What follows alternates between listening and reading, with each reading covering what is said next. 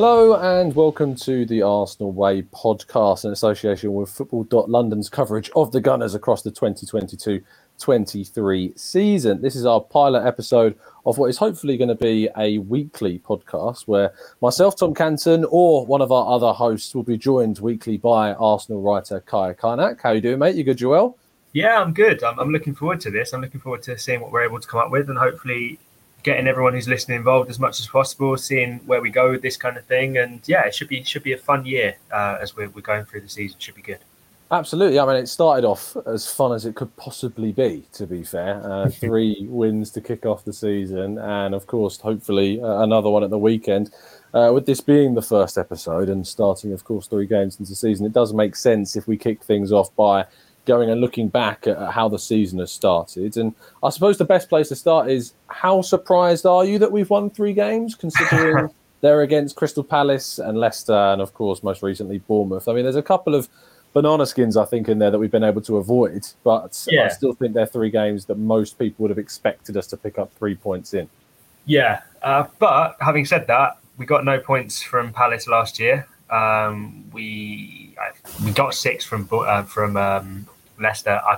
I don't know what the equivalent team to Bournemouth is from last season, but those aren't necessarily points that were on the board. But I'm going to go back to the word we used at the start of this podcast. I'm going to say fun is how I describe those first 3 games. And like, obviously, you went into it expecting Arsenal to win, and they were the favourites, and no one's getting too carried away with themselves, despite what I think a lot of people are saying on social media, and people sort of celebration police are out again and being all critical of the club for getting carried away about the fact they're top of the league. I don't think anyone's realistically saying that Arsenal are in a title charge or anything like that because of the fact that they've won 3 games. It's just like it's as good a season start as it could have been, and I'm not surprised because the summer and pre-season went so well. Like, they've got all the transfers they wanted done. Everything, we'll talk a bit more about transfers later in the show, but everything else is kind of a bonus at this point. So yeah, they've planned it really well. And like, I don't know what you think, but I think sort of the idea of playing the same starting 11 twice in a row in the pre-season games going into it has been really clever, because everyone's talking about, Arsenal played unchanged 3 games in a row. Realistically, it's 5. And that is massive, I think. Yeah, I think especially because pre-season was kind of looked upon in kind of a critical fashion, actually, because we didn't take many youngsters at all, on that trip. And that was one of the big things and disappointments, that we weren't seeing Patino, we weren't seeing Salah, we weren't seeing Brooke Norton-Cuffy and potentially the likes of Keon Edwards to a lesser extent.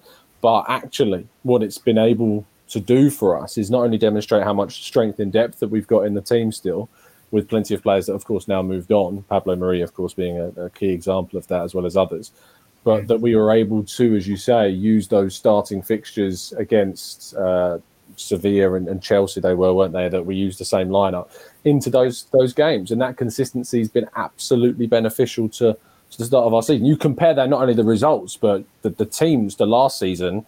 Aubameyang and Lacazette were out with COVID. Ben White, of course, got, I think he was unwell as well, after the second game of the season. So all of those things combined led to a very frantic, chaotic, and more challenging in terms of the fixtures that we faced start the 2021-22 season. But this season's been a lot more organised, a lot more consistent, and that, I think, has obviously bled onto the field. But it's still been a step up in performance, most importantly, and I think our new signings have had a big thing to do with that, haven't they? Yeah, speaking of things that are fun, let's remind ourselves of Brentford last year. But no, that was so much fun. But yeah, the signings have been big. And watching this All or Nothing documentary, the big takeaway for me has been how motivated those guys seemed at the end of it to come back and go again. And I think, and listen, this is a comparison that doesn't quite stack up because Liverpool were going for the title. But that season where Liverpool got, was it 97 points and they still came second? Yeah. They could easily have fallen away and lost faith and been really disappointed. But what they did was they came back, they went again, and they won the title by quite some distance. And the motivating factor, I think, behind that was how close they come the season before. A lot of the reason why successful teams tend to be as successful as they are is because they've sort of got that motivation of not wanting to lose again behind them. And Absolutely. The All or Nothing documentary has been big, hasn't it? Because everyone's just been sort of noticing that this team really was quite hurt by the fact they couldn't come top four. I mean, they were so close, but yet so far at the end. And now I think we're seeing the motivation. They started like a house on fire, and obviously tougher tests are to come. And Fulham this weekend probably isn't one of those, and Villa the next game probably isn't one of those either. But it's the kind of games and the kind of starts of the season that you need to build momentum. And there's lots of factors as to why getting points on the board is good. You know, the World Cup, obviously being in the middle of the season is big. That kind of stuff always helps. So yeah, it's positive and yeah, fun. I mean, I enjoy going to Arsenal games again. Whereas, you know, as much as I'm in a privileged position to go, a lot of those lockdown games, I wasn't really looking forward to going to them because I was thinking, you know, how are Arsenal going to score? How am I going to watch this team try for 90 minutes to pass the ball around the goal and nowhere near it? Whereas now it's so much more fun to watch them because you know what you're going to see. You know you're going to see fun attacking play. And I think it's a really good time to be an Arsenal fan, and probably a good time to be starting a podcast all about Arsenal, isn't it? Yeah, potentially. And I mean, it's what it isn't a good time for is a person trying to get tickets, because that's proving to be incredibly difficult for fans. You know, so many friends of mine that have tried to get tickets have unfortunately missed out. If you are listening and are a season ticket holder and for whatever reason can't go to a game, please put your ticket on Ticket Exchange, because it really does help out more fans, and of course it does fill the stadium if you aren't able to go, so really important to kind of push that ahead. But it was interesting, you talked there about like Liverpool and kind of the differences in what we've seen from them and how they're able to kind of build upon their seasons. But looking back kind of the history of their rise, they had a season where they finished on 76 points, and we obviously finished fifth, and that was in 2016-17. In 2017-18, yeah of course. I mean, and then 75 points the year later in 2017-18 when Arsenal were dropping down to sixth as well, unfortunately. But then in 2018-19, they went from that 75-ish point mark all the way up to 97 in the space of one season. And I think that was obviously the year that they brought in the likes of Alisson and Van Dijk, and obviously we know the differences that they made. But whilst I don't want to compare Saliba with Van Dijk and Alisson with the influence of Zinchenko, or, you know, what they've managed to have up top with Salah and Mane and Firmino with the introduction of Jesus for us, but you can see a significant step up in the level of quality across the Arsenal team with just a few additions to the side, just 3 starting players that have changed this year. We finished, I think, was it 69 points last season? What do you think is a realistic expectation with those additions that we could step up from a points totals perspective?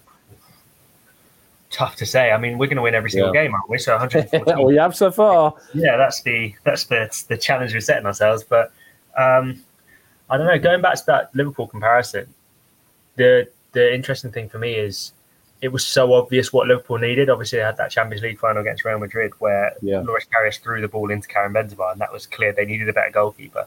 And it was clear they needed better defenders than Dejan Lovren and Joel Matip at the back. I think it was Klavan was playing for them as well at the time. Yeah. So we've had a similar renaissance in the sense that we clearly needed a better striker, because as much as we all love Lacazette for how much he tried and ran himself into the ground every game and celebrated with passion and was a leader around the training ground, generally quite a good guy, although, you know, that final episode of All or Nothing suggests he lost his temper just as much as others. But I think it was clear that Arsenal needed a striker, and it was clear that they needed a left back to compete with Kieran Tierney as well in the squad. Beyond that, I think you were questioning sort of how totally necessary everything was. And William Saliba coming into the back line has obviously improved things in the sense that the right back options are now suddenly so much stronger as well. And yeah, I think in terms of squad depth, you know, right now we're in a privileged position at Arsenal in the sense that they don't really have any injuries to contend with, not to serious first team players anyway. And I think that makes a big difference. And we have to bear in mind that those injuries will come.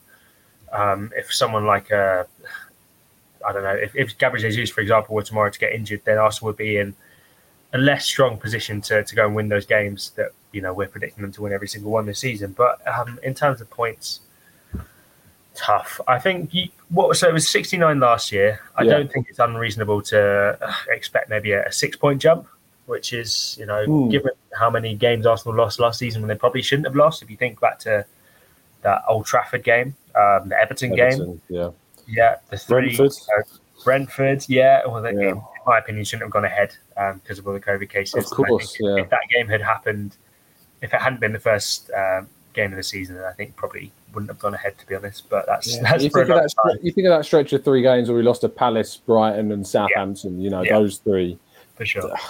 That Southampton game in particular, like we dominated the game. It wasn't. It was different to the Brighton and Palace games because any other week I'd bet on Arsenal winning with that performance, not changing anything, just the clinical finish that Saka could have had in the first half. There was a chance, I think, in the second half as well that we missed, and then they had an opportunity just dropped in from the box to. And it wasn't like it scored? Yeah, it's better, and it wasn't like with those Palace and Brighton games where Palace were clearly the better team. Brighton did a number on Arsenal in terms of the game plan. Southampton got 1 chance and scored from it. Arsenal didn't score any of their chances, and that was kind of it, really. And that was top 4. I mean, if they'd even how many points did Arsenal finish off? 2 points. So if they'd managed to find a way to win that game, then they would have been top 4. Simple as that. And there will be those kind of games throughout the season. This is a young squad who are inconsistent, and I think we've got to be ready for that. But the strength of positivity around the squad right now, I think, means they're better prepared for it than they would have been. And those experiences last year mean they sort of know how to handle it and how to get through those difficult situations. So I'd say 6-point jump is not too unrealistic. And what is it, 75 points last season? If I'm not mistaken, we've got you 3rd.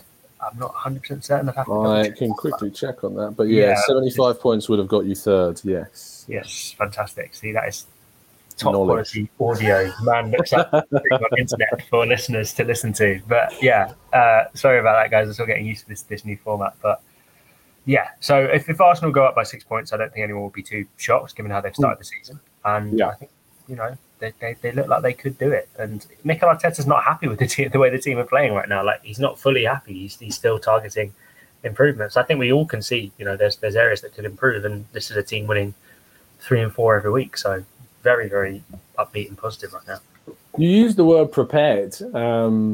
We're obviously still in the crux of a transfer window in which, I think a lot of us Arsenal fans can see, and I think even beyond Arsenal as well, that people can see that Arsenal are light in midfield, they're light potentially up top.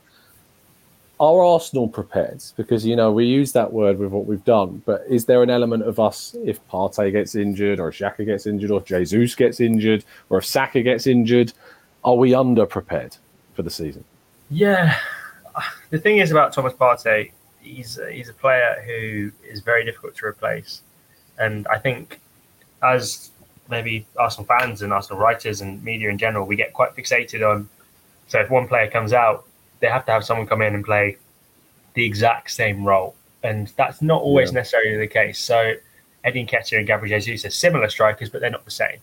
So if Arsenal were to lose Gabriel Jesus for, fingers crossed this doesn't happen at all, but if Arsenal were to lose Gabriel Jesus for, let's say, how long was Partey out for towards the end of last season? 6 weeks. Yeah.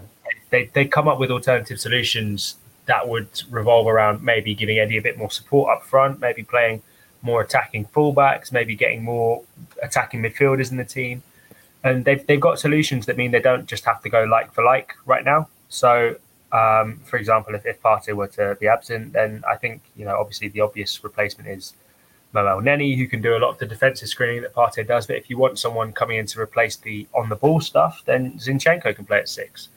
And Sambi Lokonga, in my opinion, is best as an 8, but he can play as a 6 too if you really want someone who can replicate the passing capabilities. So I think there are options in a way that there weren't last season, and the squad was so thin last season that it was sort of, if they lose any of the big players, then they're in big trouble because there's no one to come in to replace them. Whereas now, if they lose, an important player, then there are alternatives to change it. And I don't think Mikel Arteta views it as sort of, my team play this way, so therefore I have to have someone to come in. I think he sort of, the phrase I use in my writing a lot is sort of a Swiss Army knife squad.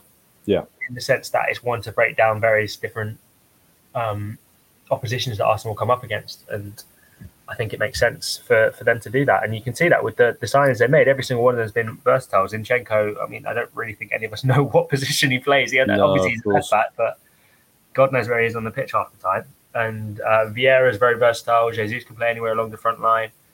Who are the other signings? Marquinhos can play anywhere along the front line.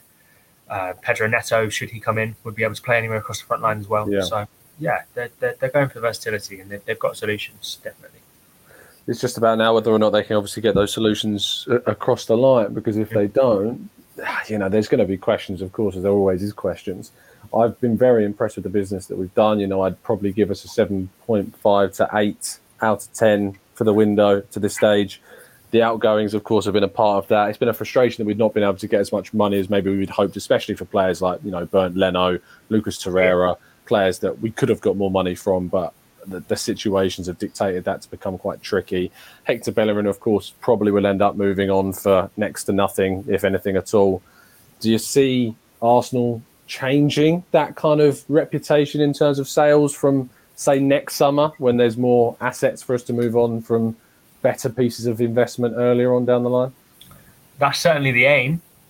If you look at the way Arsenal have done their business recently in terms of investing in younger players and lowering the age profile of the squad, that has been what they've been trying to do. So they've been trying to get out of this cycle of terminating contracts, letting players go on the cheap, having players who clearly have no future and have no value in the transfer market. Players like Hector Bellerin, Mustafi, Socrates, Ozil, Kolasinac, Guendouzi.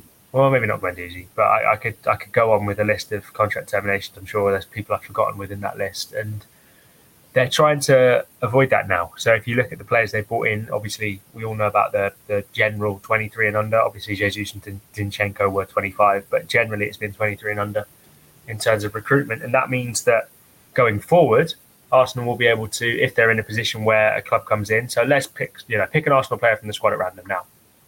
I'll put you on the spot. Oh, let's go with Odegaard. Okay. Let's say tomorrow Real Madrid come in and they decide they want Odegaard again. Arsenal now are in a very strong position where they've got him under contract for a very long period of time, another 3 years on his current deal, I'm pretty sure. Yeah. So if they want to sell, they hold all the cards, and they basically are able to drive a price up in as much as they want. And we've seen this with teams like Liverpool have done it very effectively in the past. Even Man City do it quite well. And that is something that, the club are trying to address. And I think in terms of a long-term plan and creating cycles that are more effective for a team like Arsenal, that's what they want to do. So, I think the reset of the squad has helped that. I think there will still be cases. I mean, we don't know what's going to happen with Nicola Pepe. As far as I'm aware, there isn't an option to buy included in the deal yet. But, the talks are still ongoing with Nice. But that could be another one where Arsenal are forced to let him go on the cheap. But, beyond that, you're looking at the squad and you don't really see too many cases where Arsenal are going to have to do that anymore. And I think, Edu has said in an interview with Football London that the policy is for that to change in the long run, and they want to create something a bit more sustainable, a bit more self-sustaining. Obviously, we know that Arsenal spent a lot of money, and there's a few murmurs of some FFP issues going on right now. But I think in the long run, the idea is for that not to be a problem, and for Arsenal to be able to sustain themselves, ideally through the occasional player sale, and that's I think a smart policy. I think that's what big teams do. The most well-run teams around Europe are doing that, and it makes perfect sense to me.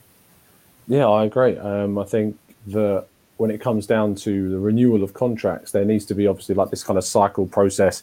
A player's renewed 2-3 seasons after that renewal. We need to be focused on trying to get them renewed, or if they aren't going to do that, then need to look about how we find a solution that financially benefits the club. So with the Gabriel Magalhaes example, for instance, I think he's got three seasons left. He's on a 5-year deal in 2020, didn't he? So including this one and then 2 more after that. So in terms of what happens next summer with him, if he isn't going to renew with 2 years left on his deal and say Juventus come back in for him, you would think, look, if they offer upwards of £50 million, you can get another left-footed centre-back, you would think, with the finances that we've got, probably around a similar age, take the money, bring another player in. I mean, it was interesting watching Liverpool, the other night against Manchester United. Their midfield was just quite stale. I mean, their entire team was quite stale because I think they had the same team in 2018 bar 2 players, which was Diaz and Elliott, which were replaced by Mane and Wijnaldum 4 years ago. And, this is a team that hasn't seen too much turnover. And I thought the strategy at Liverpool was sound. And, it allowed them to kind of elevate themselves to the Champions League level and Premier League title challenging level. But if they're not going to turn over the squad, enough by only bringing in one signing this summer, I think they only brought in 1 or 2 last summer. And yes, that your squad gets to a stage where you don't want to move players on, but you also need to keep the hunger alive in a team. And I feel like if Arsenal are going to push towards title challenges one day, which we all hope that is the aim, and we assume that is, of course, the aim, then this team that we're seeing winning the first 3 games of the season probably can't be the starting lineup in 3 seasons' time. You need to have that turnover. Yeah, I agree. And I think, in fairness to Liverpool, what they have done, which is what Arsenal want to do, is they've brought in replacements well in advance, generally before letting players go. So I know we spoke about the team against Man U was relatively similar to the team that has appeared 4 years before. I think that was unfortunate in the sense they've had a lot of injuries. Of course. And that kind of influences that. But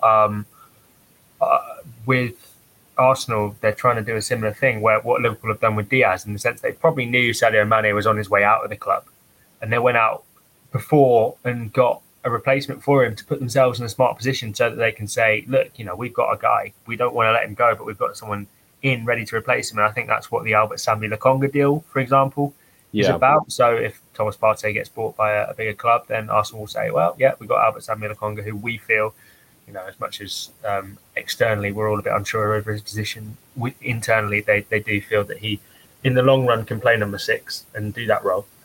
And similar vibes going on across the club. They'll be sort of looking towards the academy. They'll be looking towards external buys, buying smart. And I'd be surprised, let's say the Gabriel example you mentioned there, if he were to leave next summer, I'd be surprised if they let him go without bringing in a left-footed centre-back first. So that's a long-term strategy, and they'll have a replacement in place. And Edu has said that he admires Liverpool's strategy when it comes to that kind of thing. So I think that's what they're going to try and do when it comes to rebuilding the squad. And obviously, the overhaul has been massive in the past couple of seasons because stylistically there need to be a lot of changes for Mikel Arteta's style of play.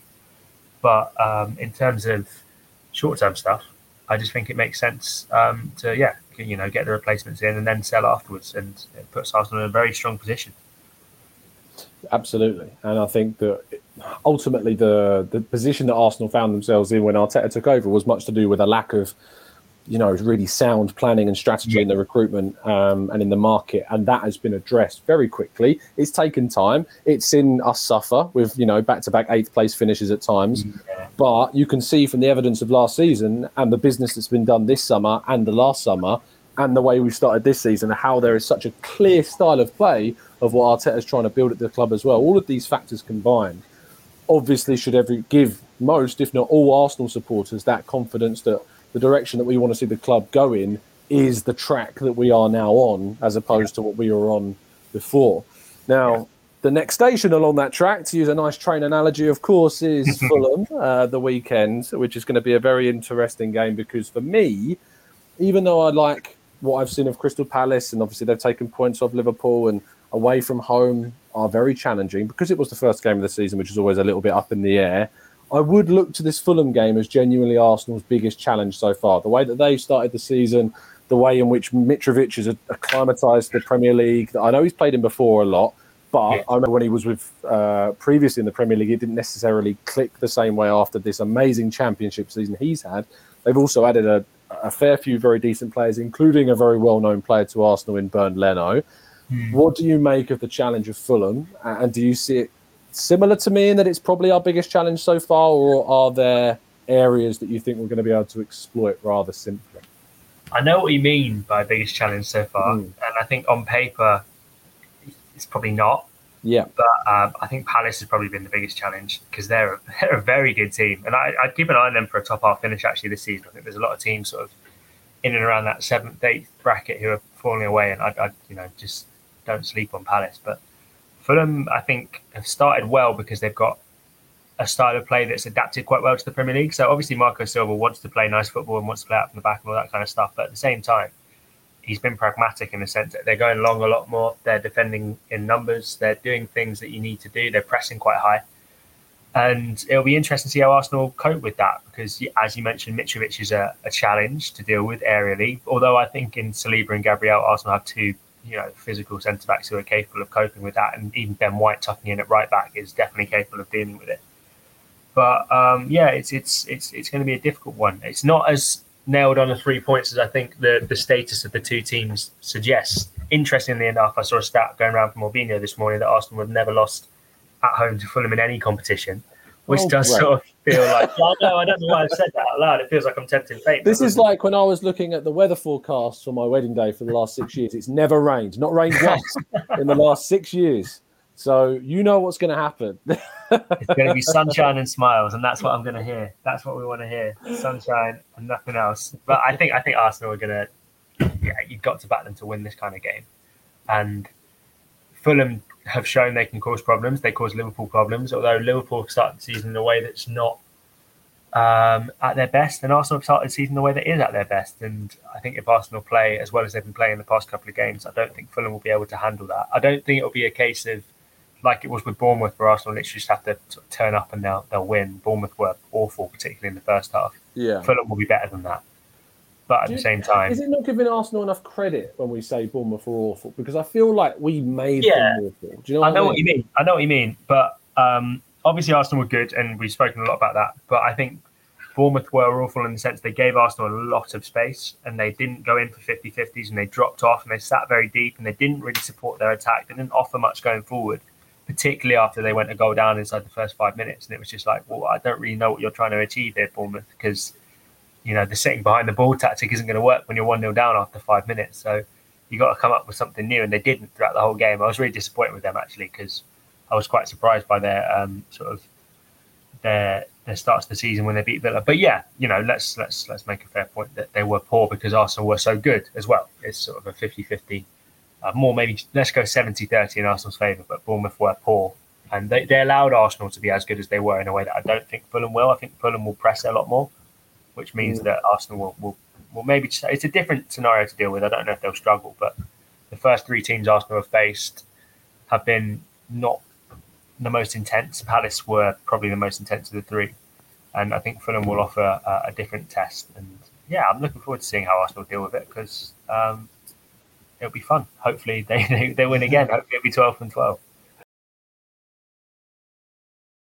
Yeah, I mean that if it is 12-12, it would be quite a significant length of time since Arsenal have won their first 4 Premier League games, and we think back 4 to 5, I think. Is it?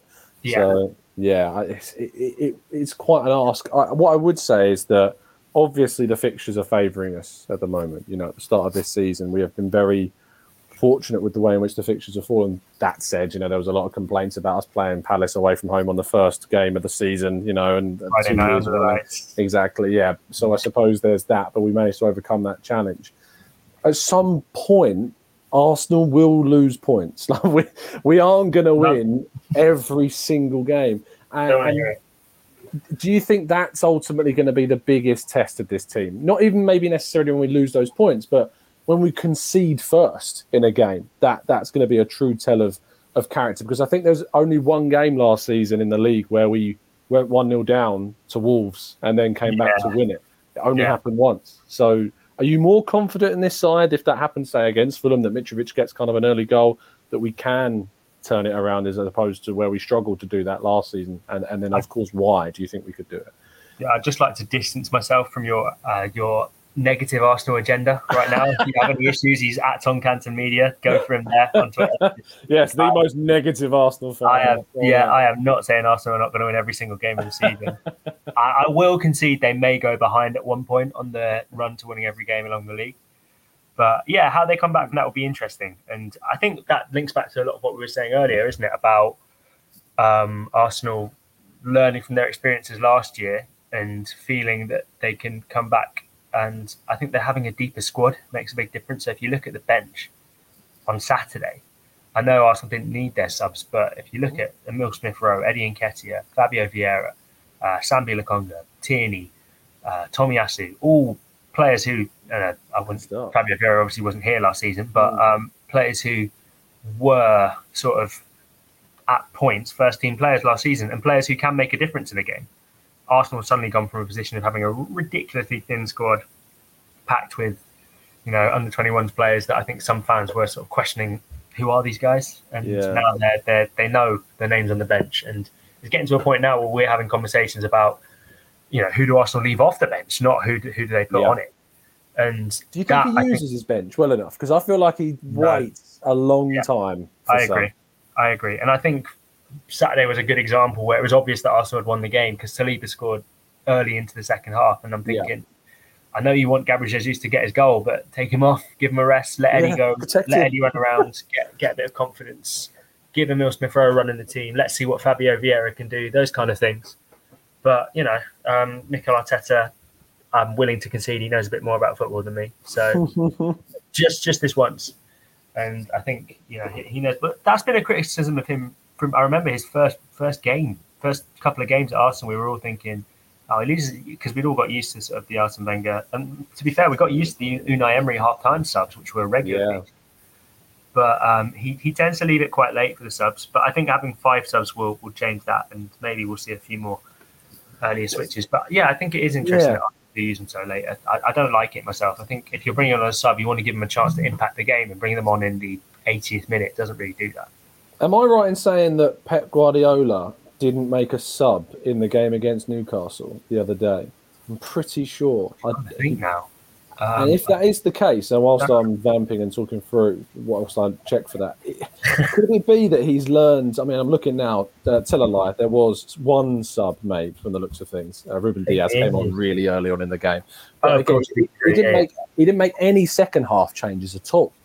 In a game in which it was very open, and that they weren't looking great at times, and Newcastle took their 3-1 lead, which I know that the existing team obviously got back to 3-3. But even then, he didn't make any additions. Is this a Guardiolaism that Arteta's kind of taken, this reluctance to use substitutions?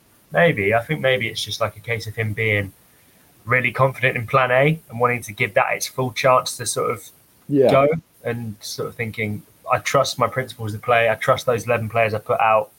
I put them out to try and win this game for a reason. So I'm going to sort of try and trust them to see how far they can go. And I think that's big for Mikel Arteta. He doesn't seem like a guy who likes to admit when he's wrong that much. I think as most football managers are. So Unai Emery, as much as we praised him early on for the sort of tactical tweaks and the halftime subs, a lot of the reason he was making those halftime subs is because he got it wrong in the first place.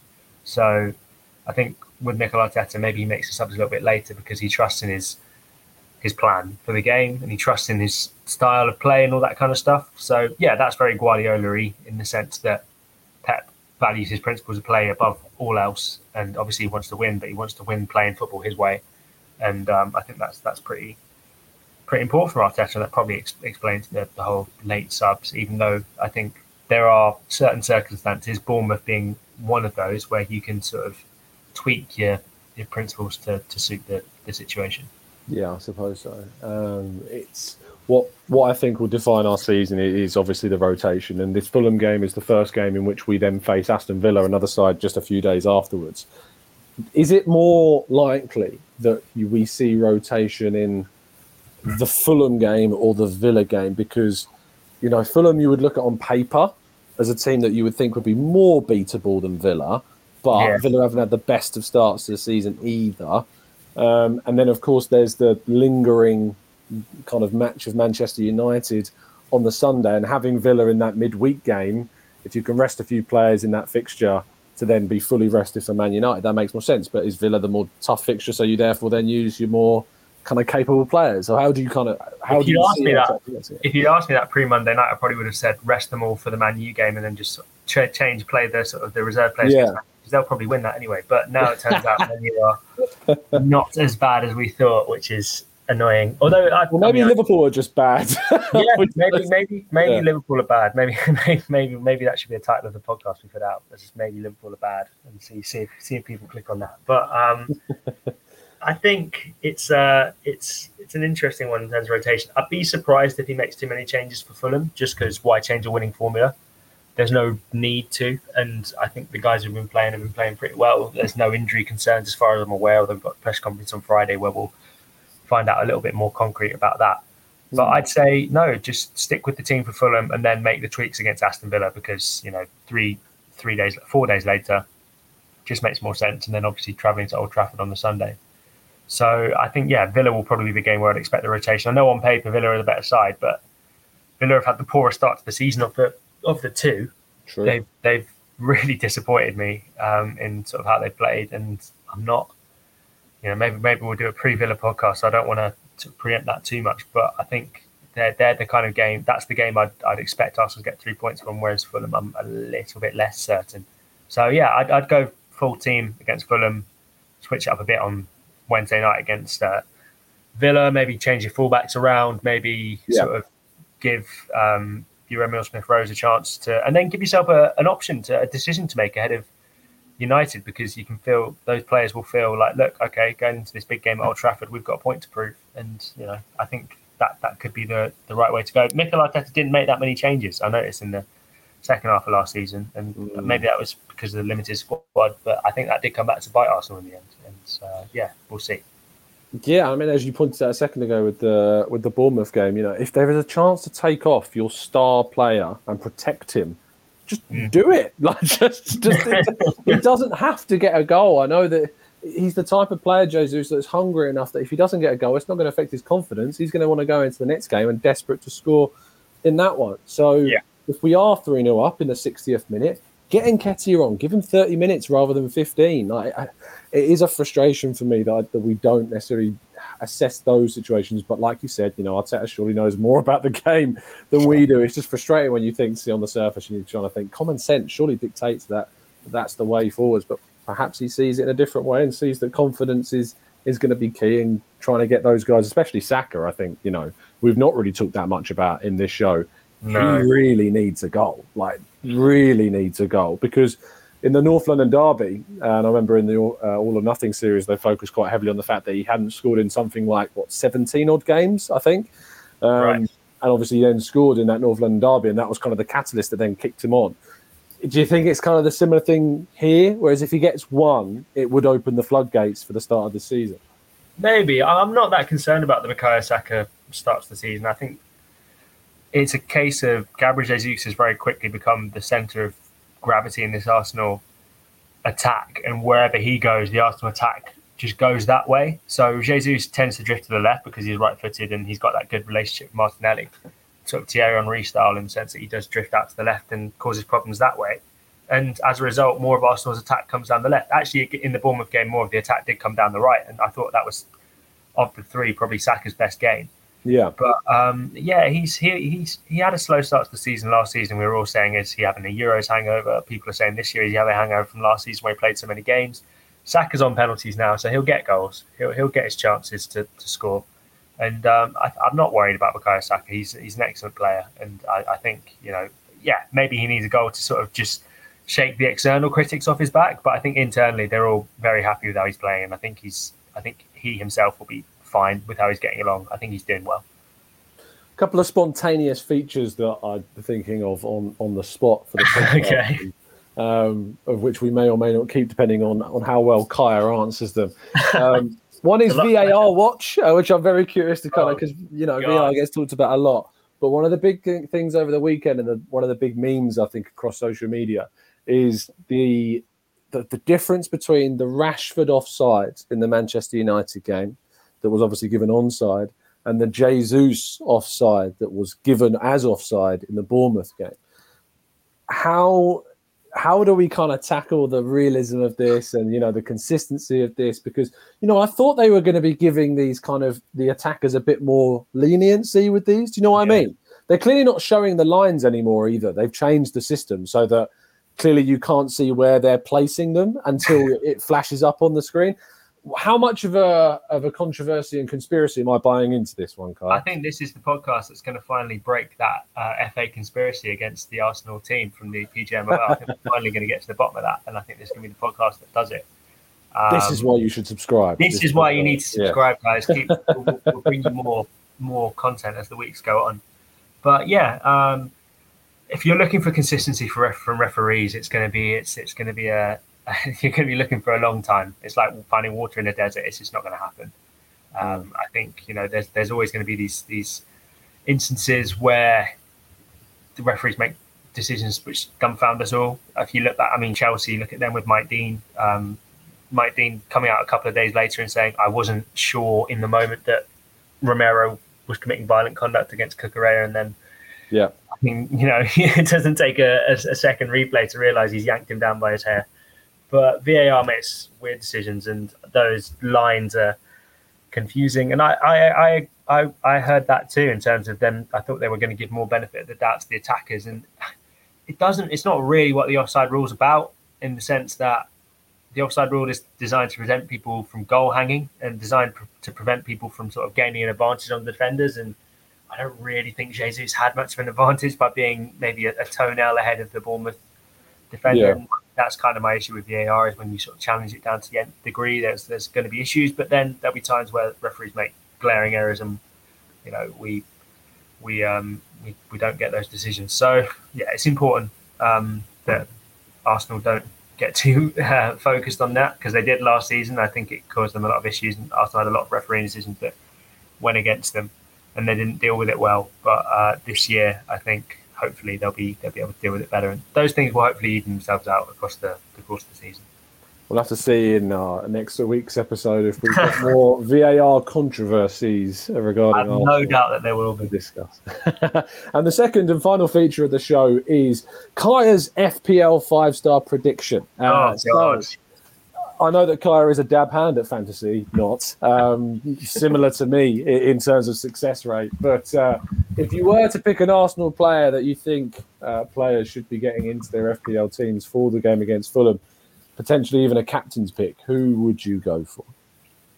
Gabriel Jesus. Not exactly controversial. It's going to be a consistent theme now.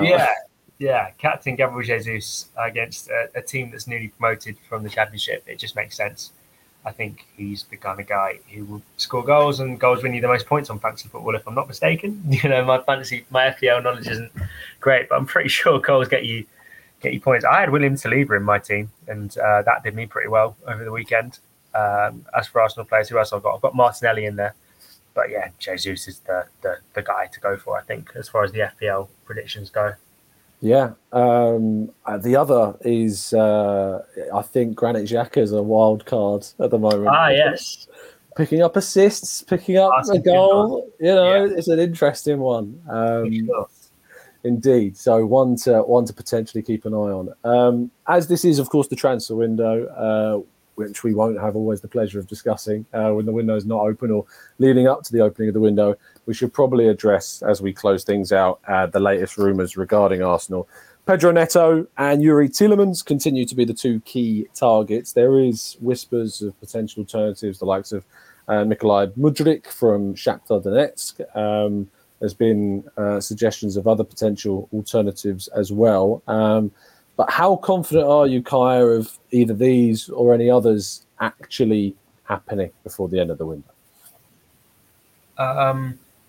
So for the Pedro Neto one, it depends, I think, on what goes on with Nicola Pepe. Obviously, we know that we reported on Football London that Nice are in talks, and it's not yet clear, as I said earlier in the podcast, whether an option to buy is included in that deal. I think that's sort of being suggested. Nicola Pepe is obviously in training with Arsenal right now, but that's being talked about and negotiated over as the deal continues to be ironed out. And that would open up a space in the squad for a forward. And I think Pedro Neto is the man that Arsenal have sort of honed in on to potentially be that man. They've got other targets as well, but I think Pedro Neto is the main one to go for. The difficulty is, and whether I'm confident about it, the thing that makes me less confident is Arsenal have spent quite a lot of money, and if they were to do a deal, it does seem as though they'd have to do it via instalments, and maybe the Jorge Mendes link could help with that, in the sense that he obviously helped Fabio Vieira deal get over the line earlier this window, and he's got a good relationship with Edu, and Edu's makes it a point of pride that he's got relationships with these agents, and I think he's very keen to try and take advantage of that as much as possible to help Arsenal. And if that helps him get Pedro Neto, fantastic, because he's a really good player, and I think he'd be a fantastic addition to the Arsenal attacking line. What else is there to mention? Tielemans is, of course, the big name that doesn't seem to go away. I saw a report yesterday that Leicester are asking for north of 50 million for him. That's not what I'd heard. I'm not saying that's wrong. I wouldn't put it past Leicester every right to go for that, but that's not what I've heard. I've heard it's a bit lower than that, what Leicester are asking for, and particularly at this stage of the window during the final week, where doesn't necessarily look that certain that Tielemans is going to sign that extension that was being spoken about. I think Arsenal may try Leicester's sort of mettle and see what they think in terms of maybe a late bid in the window, just to see whether Leicester are willing to accept that, because obviously he does have 1 year left in his contract and he does want to come to Arsenal. So yeah, that's something to keep an eye on. But as we keep talking about with the Tielemans, we've discussed it every summer on the the Press Bar show on the Arsenal Way YouTube channel. It's just there's not much new to report in terms of movement. But I think this does that concern you? No, because I think Arsenal are playing, and as you've reported as well, Arsenal are willing to wait, and they're playing a very clever game in the sense that they know they're in a strong position. They know Tielemans has 1 year left on his deal. So why would they move quickly to get the deal done? They're pretty stacked in midfield, as we've spoken about in previous other shows. Sorry, and I think Arsenal are in a very strong position with the Tielemans deal. If they get him, superb, because he's an excellent player and would be a fantastic addition to the squad. But if they don't, it's not the end of the world. I don't think. I think they'd be possibly more upset about missing out on Pedro Neto, because assuming Nicola Pepe does go, then you're looking beyond Saka on that right side. I know Arsenal want a player that plays across the front line in any of the positions at false nine, left or right. But beyond Saka, there is maybe a little bit of a drop-off. Obviously, Martinelli's played on the right and Smith Rowe's coming on the left, and Jesus can play on the right. And there's options there, but in terms of out-and-out right wingers, there's a little bit of a drop-off. And I think Pedro Neto would solve that. So I'd say that's the one they're probably more focused on right now, or more keen to get done. But yeah, we'll see what happens. We'll have to wait and see, indeed. Let me rephrase that just lastly. If we don't sign anyone and the window closes, should we be concerned? I'd say no. I'd say that Arsenal will be fine with this squad. I think the squad's definitely good enough to take them through the first half of the season. Yeah. And, Europa League and group games and Carabao Cup games and World Cup, obviously putting a pause on the season means that there's not, not a huge amount of games that there normally would be. I mean, obviously it's a bit more condensed, but I think Arsenal will be fine with the squad they've got. I think it's pretty strong in most areas of the pitch, and I think obviously there's a couple of areas where we'd all like to see them add a few players if they can, but I wouldn't say that Arsenal need it, which is different from previous windows where Arsenal have gone into the final day of the transfer window thinking, oh God, we need to sign someone. Now it's a case of fantastic. If we get someone, great. If we don't, we're happy with what we've got, and that's a really strong position to be in for negotiations as well. If they want to, they can walk away, and that's definitely positive for the Gunners. Absolutely. I think that rounds things off quite nicely to a close. Thank you, everybody that's tuned in and listened to the pilot episode of the Arsenal Ways podcast. We're going to be endeavouring to bring you this show once a week with either myself, another host, and, of course, Kaynak joining us every week. Kaya, thank you so much for your time, mate. Really appreciate it, as always. That's my pleasure, and thank you, everyone, for listening to this first show. Do let us know what you think about it. I mean, let Tom know at Tom Canton Media, me at Kaynak 97, or just the Arsenal Way at Arsenal Way N5. Is that right? Yep, that is indeed. There we go. I've been listening. Just let us know what you think, because we're this is a new podcast for us. We're sort of uncharted territory. We're trying to work out what's best for you guys as an audience as well. So do let us know what you thought about this show, what you'd like to hear more of, what you think there's not enough of in the Arsenal podcast sphere. I mean, there's a lot of Arsenal podcasts, but I'm sure there's something that's not being covered that you guys would like to hear about more. So just let us know what you think, and we'll try and sort of serve your needs as an audience as much as possible, because that is what we're here for at the end of the day. Absolutely. And you'll be able to find more of our content in written form, of course, over at football.london. Coverage of this weekend's game against Fulham will, of course, all be there, including team news, reaction, coverage throughout the game, and, of course, afterwards too. Any closure to the transfer window will also be discussed, and hopefully we'll have some positive news to talk about in next week's podcast. As Kai said, you can follow me on Twitter at Tom Canton Media. You can follow Kai at Kaynak 97. You can follow the Arsenal Way at the Arsenal Way N5. Thank you so much for taking the time to listen to the show. If you are listening on any of the audio platforms, a review wouldn't go too far away either. So do drop us one on those platforms if you could. And in there, you can tell us what you've liked, what you've disliked, and, of course, what we can do better to meet your podcasting needs. We will see you again very, very soon. And as always, keep following us down the Arsenal.